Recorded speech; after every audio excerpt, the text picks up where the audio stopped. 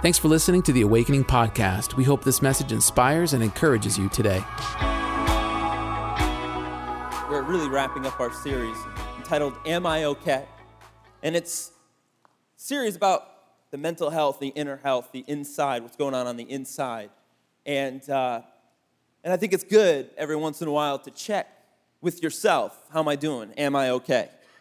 But at the end of this series, I want you to not just ask that question, I want to give you a statement that you can say over yourself despite wherever you're at, whatever you're going through. When you check, am I okay? I want you to be able to say, but I'm gonna be. No matter what the answer, you're gonna be. Because the Holy Spirit is partnered with you. God is gonna walk with you. Am I okay? Maybe not, but I'm gonna be. Am I okay? I'm going through trouble, but I'm gonna be. Am I okay? I'm doing okay now, but I'm gonna be even better tomorrow. Come on, am I okay? I'm gonna be.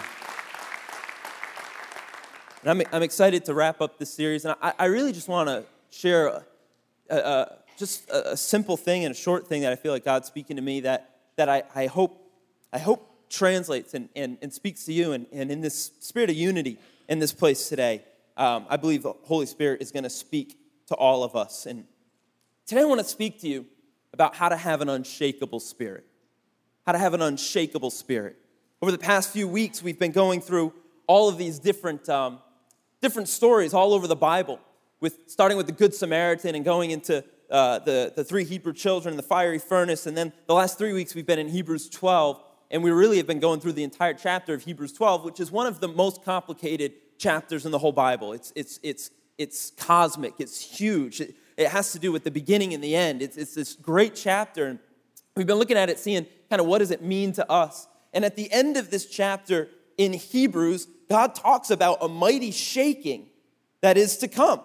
Talks about a powerful shaking that has happened, but then he says, yet once more, there will be a shaking that will happen. And I want you to know today that God shakes you to make you unshakable. God shakes you to make you unshakable. I think sometimes the problem that we have is we want God to do a deep work with only a little discomfort. We want God to do a deep healing, but we don't want the hurt of a surgery. We don't want the difficulty of him digging. But the reality is, if God is going to do some deep healing, he's going to have to do some deep surgery. And if he's going to do a deep work, it's going to take a deep shaking. And the reality is, God does come and shake you, and he does allow a shaking, but make no mistake, it's always for you. It's always for you. He is working. He always will be working, and he is working on your behalf. Even when you sleep, the Holy Spirit is working on your behalf. He is not against you. He is not here to harm you. And even when God begins to work, even if it hurts a little bit, make no mistake, he's saying this will hurt for a minute, but I gotta yank this thing out of you because it's poisoning the rest of you. Yes, you will be shaken, but God's goal is to set a strong spirit in you.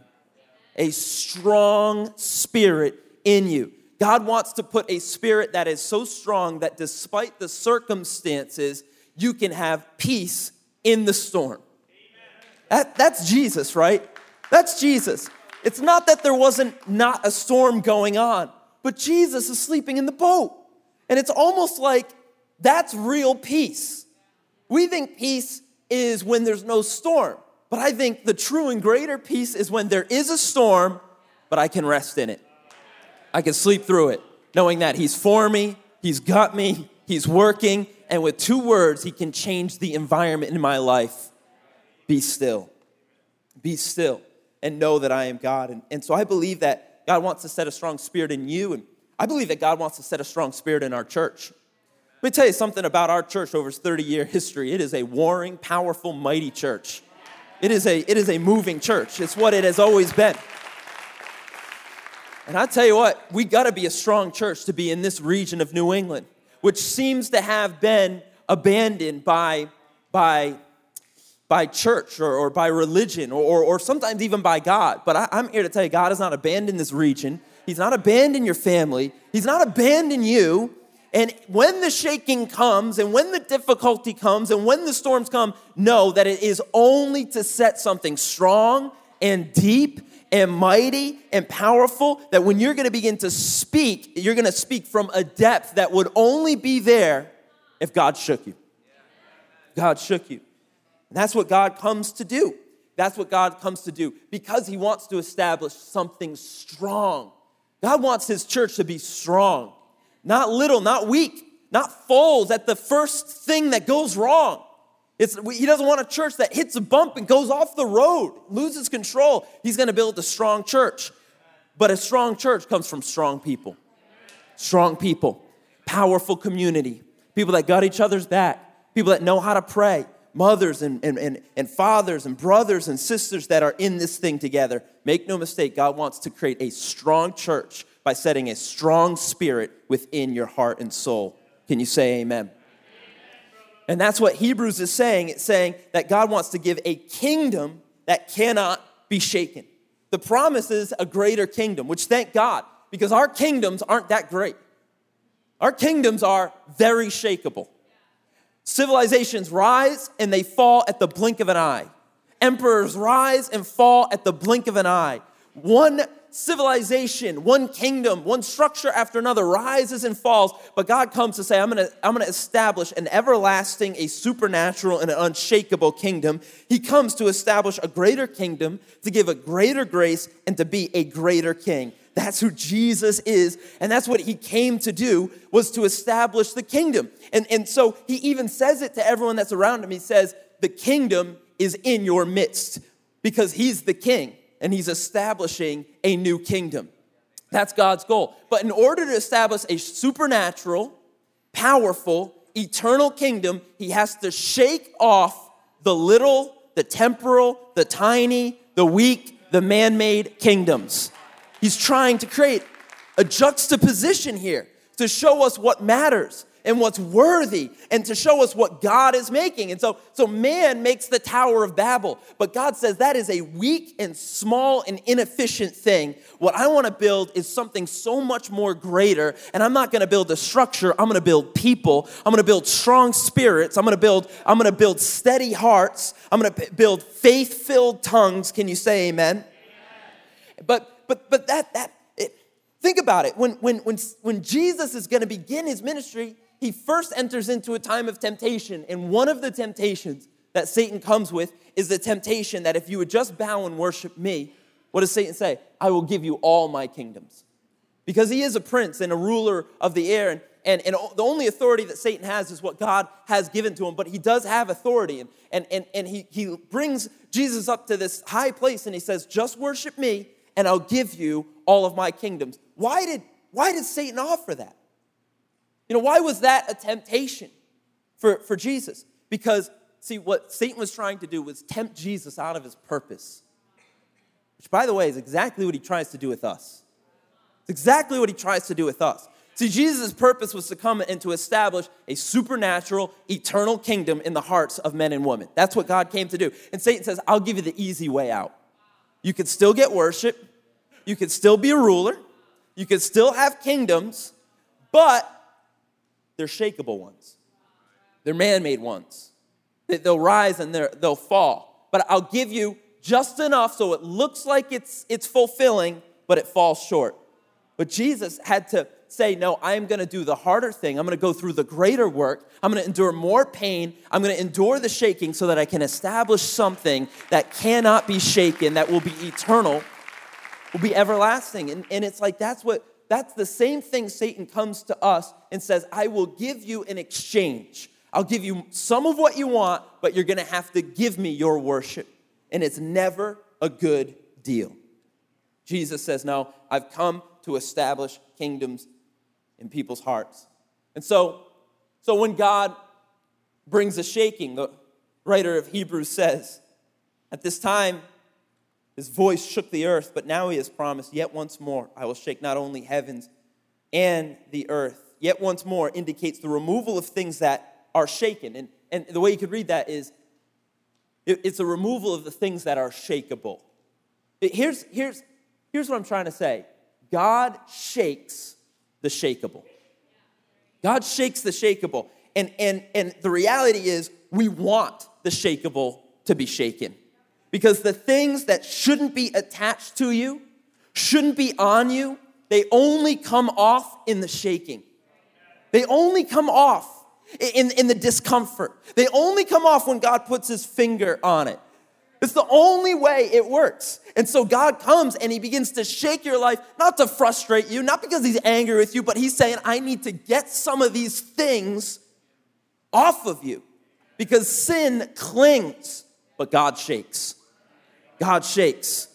Have you ever been driving up in any mountain territories area, and on the side there's big nets on the rocks, and there'll be signs that says careful, boulders falling and everything. And what they're trying to do is they're trying to put nets up there because the geology of that region is that if there is a storm or if there is a wind or there is an earthquake, there's so much loose soil that will begin to fall. It can literally just fall into the road and cause damage. And I'm telling you, there's a lot of things on you that the minute a storm comes, gets so shaken up, it starts hurting everybody.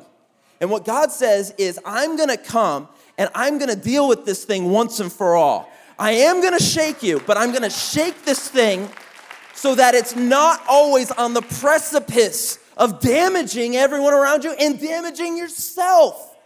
And so God says, I'm going to bring a true and final shaking to get this topsoil, this junk, this shale off you so that bedrock remains, so that there's convictions, so there's values, so that there's character, but it only comes in the shaking. I know it's not something we're looking forward to, but I'm telling you, it's a deep and a mighty and a work that only God can do. You would never do it yourself, ever. You love comfort too much. You love Netflix too much. You love coffee too much. But God comes and says, I'm going to do something. Now, if you want to partner with God when he does something, begin to pray and begin to fast. Because as you begin to fast, you say, I'm going to withhold this stuff, the comforts, because I'm going to agree there's some junk in me that I need to get worked out. It only comes through the shaking. It only comes through the difficult places. Earthquakes expose. Earthquakes reveal.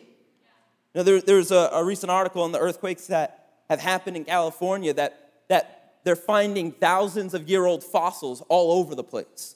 And when there's the earthquakes, the ground shifts so heavily and the cracks come and the earth begins to split, that they're finding things that have been buried and petrified for thousands of years in the soil.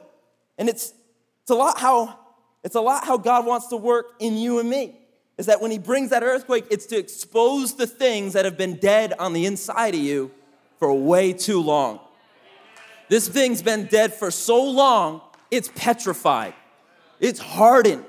And the worst part is it's buried. You don't even know it's in there. You say, why am I angry? Because something has died and petrified and hardened. Why am I reacting like that? Where's this addiction coming from? And it's not enough to just deal with the topsoil.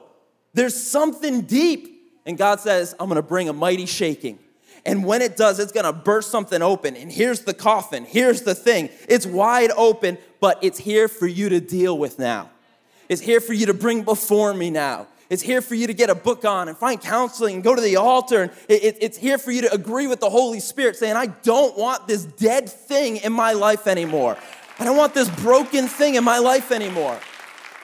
I don't want this hardened thing in my life anymore.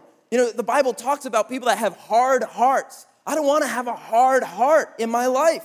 And the problem is with culture, a hard heart has almost become like a symbol of being cool. Like you can't smile, you can't laugh, you can't cry, because none of that's cool. But all of that is really just a symptom of hurt that is petrified over time. And hurt becomes hardness. And now you have to always have a mean face on. I'm in church, but I got a mean mug. Don't tell a joke. Don't sing a song. I'm here for the coffee. It's how you have to walk around. I mean, I get it. Some of it's New England. Some of it's just it's always cold, but it's only some of it. It's like, I don't want that to be in my life. I don't want to have a heart that's so hard every time God wants to plant a seed in it to bring forth a harvest. He's got to use dynamite. I want to have good soil. I want to have good soil. Like, I want God to be able to speak to me. I want God to be able to convict me with a whisper. Sometimes we make God get a megaphone. One of those weapons of war with decibels that's coming at you. Wow, wow, wow. You're withstanding the conviction. Like a superhero. It's like, whoa, and the person's like, ah. God's like, don't go. Like, I'm going. I want to have that kind of heart. Think about it when Elijah was in that cave. The Bible says that God came in a fire and he came in a wind, but when he's really going to speak, he's going to speak in a still small voice.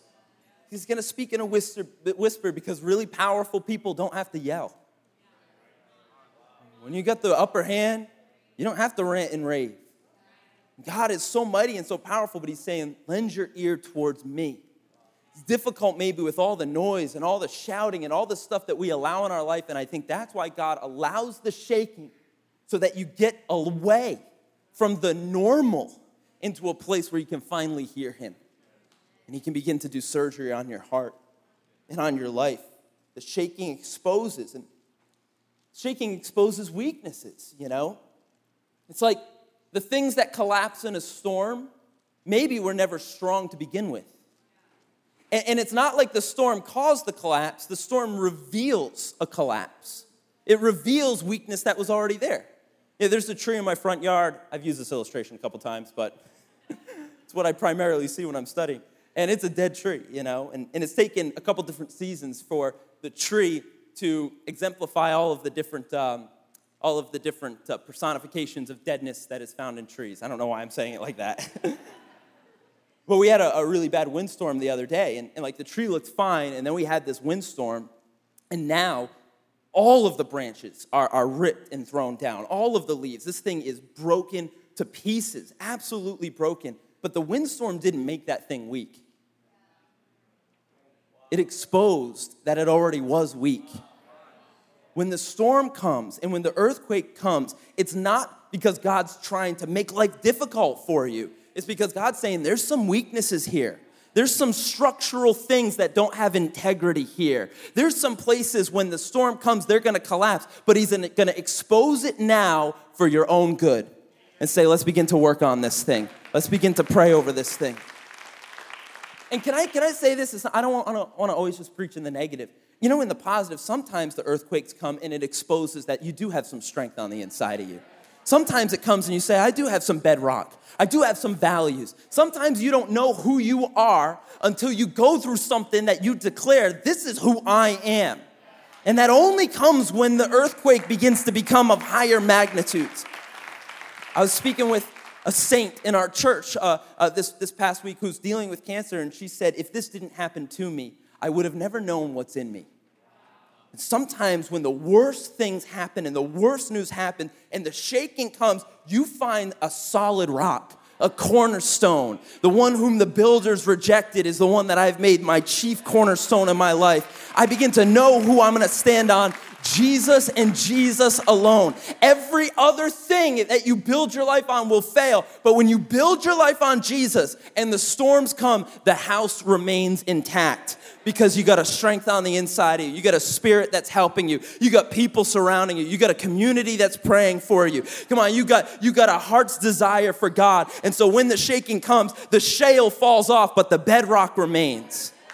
This is who I am.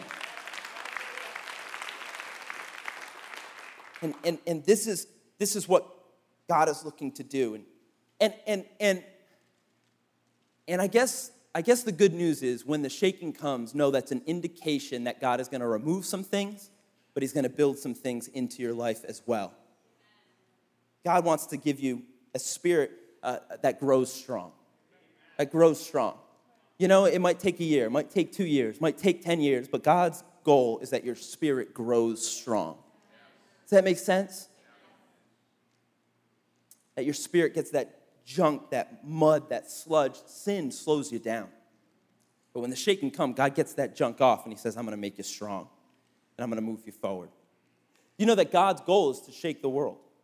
His goal is to shake the world. God says, I've done it before, but yet once more, I will shake not only the earth, but also the heavens, so that anything that can be shaken will be shaken, so that only the unshakable remains. This is what God's trying to do. He's trying to show, I'm here to establish a kingdom. It's got a way. It's got a system. It's got messengers. By the way, this kingdom of God, it's strong. It's got angelic armies. Jesus is at the head of this thing. God is at the throne. Jesus is at the right hand. It's got systems and structure. Just so you know, this is not theoretical. He is going to establish a kingdom. And sometimes we always talk about heaven, but do you know that God's going to establish a kingdom, a new heaven and a new earth? He's going to establish a new earth. He's going to give you a new body that's going to exist in his new kingdom where there's no more weeping and there's no more pain, but there's healing and there's justice and there's Christ-likeness.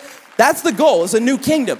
And he's building towards that. And the bride is what he's going to usher into that. The bride is the church of Jesus Christ. But in order to show the difference between the man-made thing, the weak thing, the temporary thing, the little kingdoms of lust, the little kingdoms of greed, the little kingdoms of getting more, the little kingdoms of self, God has to shake those things to expose they got no power in them.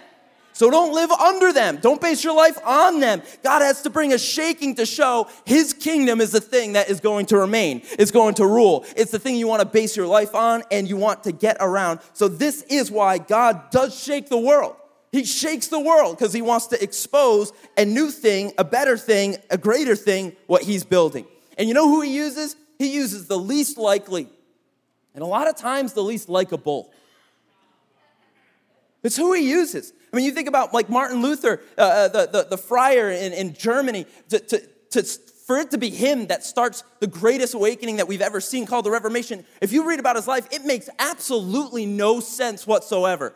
This dude was a weird guy. And he was so down on himself, and he hated himself, and he thought he was nothing. And God looks at the earth and says, who am I going to use to start the greatest revival mankind's ever seen? This guy. And even Martin Luther would say, me? Me?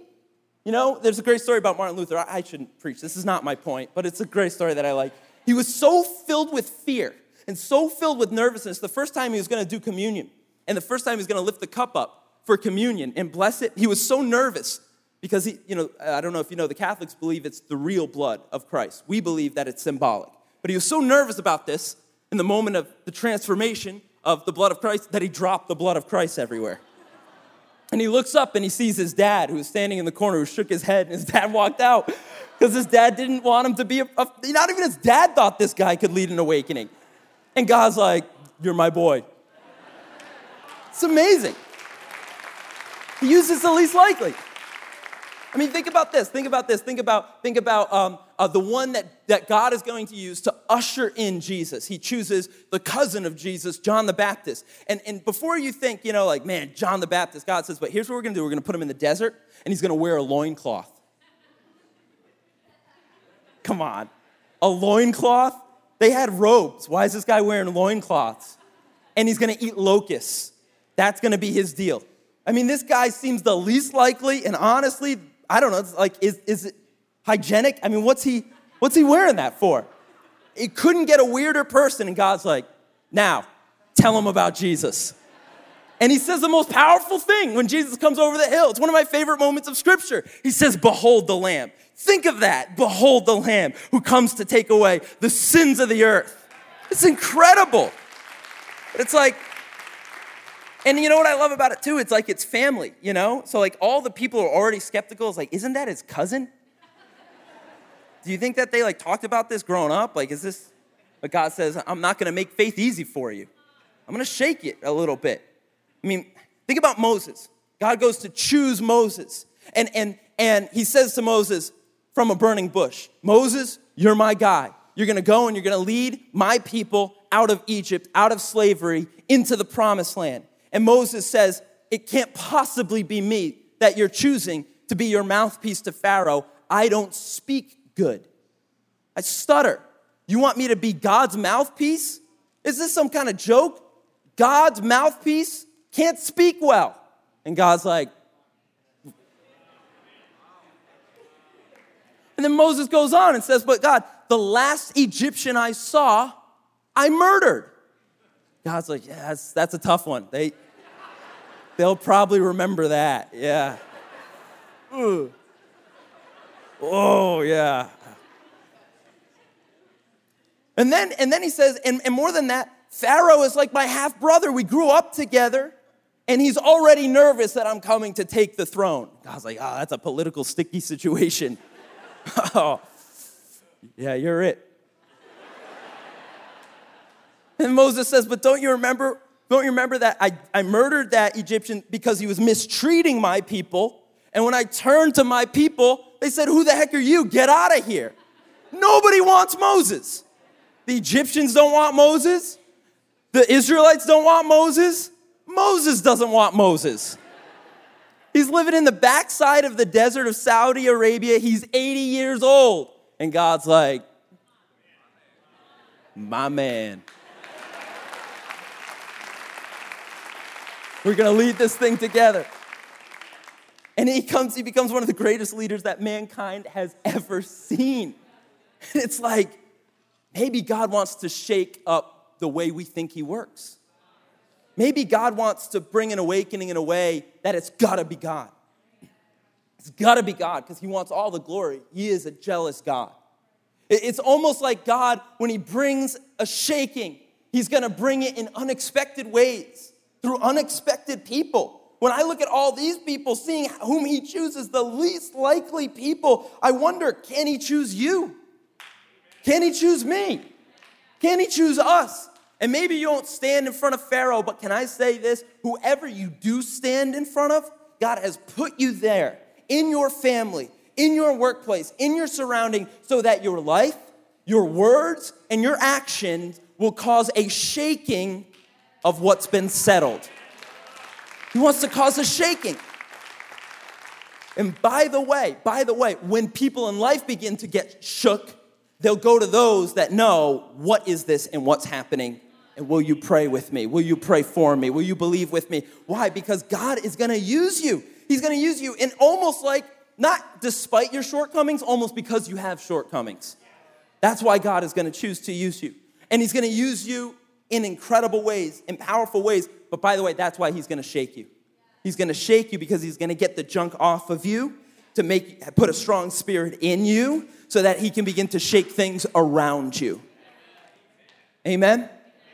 That's who God is. And I don't know about you, but for me, I really do feel a shaking happening in the church. And I feel a shaking happening in the time right now. I feel something new is happening. I feel like there's tremors in the spirit world. I don't know if you feel it, but I feel it just a little bit. Things are so, and it's not because they're so great. It's kind of because they're so confusing. It's like anything that can be shaken will be shaken. All of our structures are being shaken. All of the things we believed in are being shaken. All of the things we thought would never fail are failing. And it's almost like, what is happening? And it's almost as if God's trying to shake the temporary, the little the man made, to expose the eternal kingdom that he's trying to build in the hearts of people. There's something supernatural happening. And I just sense it. I feel it. And I think about what God promised to hear. He says, yet once more. Yet once more. And I agree with that. Yet once more, God, bring another awakening. Yet once more, God, do something powerful in New England. Yet once more, God, I know I screwed up. I know I'm a failure, but God, yet once more, use me again. Yet once more, continue to work in me. Come on, yet once more, use our church, oh God. I feel it shaking beginning, you know? And I really think it's God because it doesn't seem man-made. It seems fresh, it seems new, and it seems like it makes no sense. It's almost like God looks down and says, how can I shake politics and art and music and the next generation all at once? How do I shake these things all at once? And God looks at an angel and says, Hey, do you know if Kanye West is available?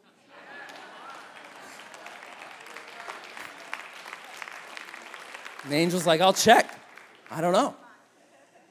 I'm telling you, it makes no sense.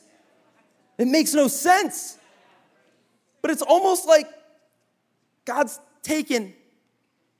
he's like made a perfectly made bomb, and he sticks it right on the main pillar, and it's just gonna blow out all the other pillars. And the bomb's name is Kanye West. And he just sticks it right there, and he's like, go ahead, go off, let's see what happens.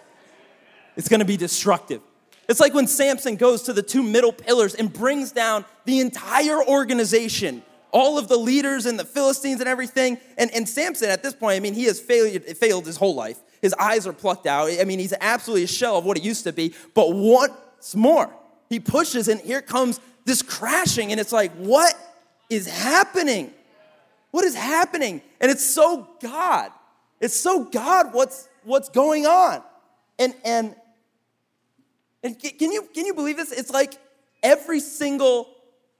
on every website, on every show, on Spotify, everywhere you go, in the movies, the title is Jesus is King. It's unbelievable. I was at the IMAX theater the other day, and this girl says, you want one ticket for Jesus is King? And I was like, what world am I living in? You know, but every knee shall bow, every tongue shall confess. You know, Jesus is King. It's amazing. And I'm not lifting him up as some savior. Jesus is the savior. What I'm saying is, it seems like Jesus still calls the Zacchaeuses in the world. He still calls those that are wealthy and influential, but yet know they're broken and know they need God. He still says to Zacchaeus, come down from that tree because I desire to have relationship with you. And can I say this? The crowd is still grumbling. All the religious people are still frustrated that it was Zacchaeus that was chosen. It's the Bible again and again and again. But I can see God working in this thing. I can see something strange happening. I can see an awakening of sorts. And I just thank God. But more than that, I want to be a part of it. I want to be a part of it. I want him to use me. I want him to use us. I want our kids and our young people to see something more than what was. See the kingdom of God be established. And by the way, you might be in here and say like, well, you know, Kanye West has a lot of failures. You know, why are you preaching? Preach the word, son. You know, but maybe that's you. But can I say this? If all of your failures were published, the person sitting next to you would move a seat down. If all of your failures were published. And more than that, I want to be like Paul saying, I don't know why they're preaching. Maybe they're preaching out of the wrong motivations. Maybe they even want to make money. But as long as the gospel of Jesus Christ is being preached, I'm in.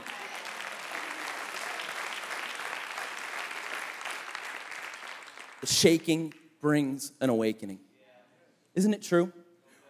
When you're really in a deep sleep and you are out and someone needs to get your attention, a call isn't good enough. A voice isn't good enough. There has to be a shaking. There has to be a shaking to wake you up. And that's what Jesus is trying to do. He's bringing a shaking to wake you up. He's saying, come on, we got some work to do. We got some things to get out of you. I got some things to put in you. I got some things to do with the church. A shaking brings an awakening.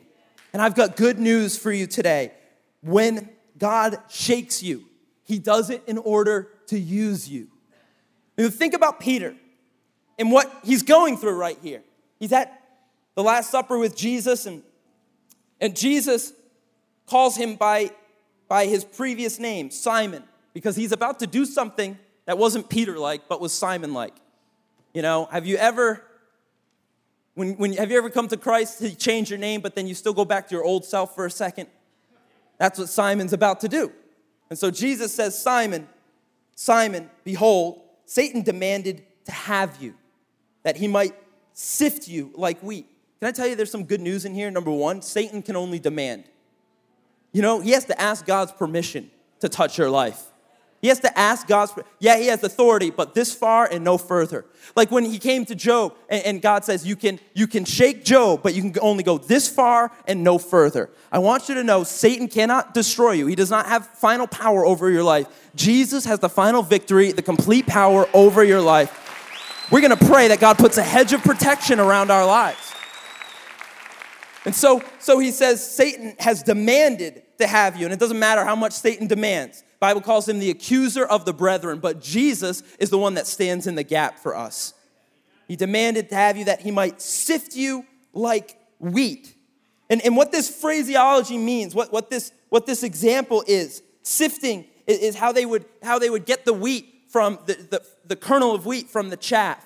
And what they would do is they would literally have to tear it apart. They would have to tear it apart. So what the kind of the idiom that Jesus is using that we would understand is Satan has demanded to tear you apart.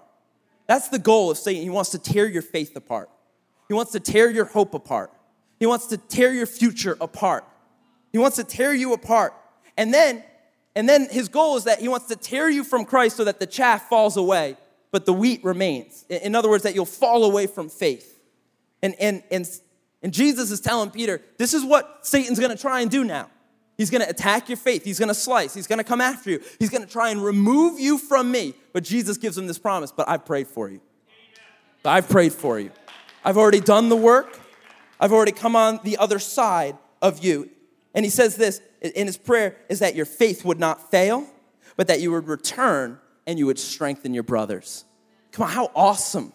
How awesome is this? Jesus is saying, yes, you're going to go through a shaking. It's going to be difficult. It is going to be an attack. It will make you say, who am I and where am I headed? But Jesus comes on the other side and says, but even in the midst of the sifting and the shaking and the attack, I'm with you. I'm for you. I'm praying for you. You're going to come back. You're going to come back better. And more than that, he gives this promise, and go ahead and strengthen your brothers. Who's Peter to strengthen anybody when he just failed the night before? But Jesus is saying, no, my grace is sufficient for you. Even in your weakness, I'll be made strong. He's saying, I'm going to use you despite your weaknesses. And so in Romans, we see Paul write this, so therefore, who is to condemn? Christ is the one who died. More than that, who was raised, who is at the right hand of God, who indeed is interceding for us. He didn't just pray for Peter, he's praying for you. He's praying for you. So if you're going through a shaking right now, if you're going through a very difficult time right now, know this, God's shaking you to make you unshakable. He's getting the junk off you to put a strong spirit in you, and the enemy cannot have you because you are already Jesus' own. And right now, at this very moment, Jesus is at the right hand of the throne interceding for you. He's got your back. He's praying for you. He's speaking goodness over you, and he's going to build something deep in you. Can you say amen? Amen. Thanks for listening to the Awakening Podcast. We hope this message has encouraged you. If you want to learn more about our church, visit us online at awakening.global. We'll see you soon.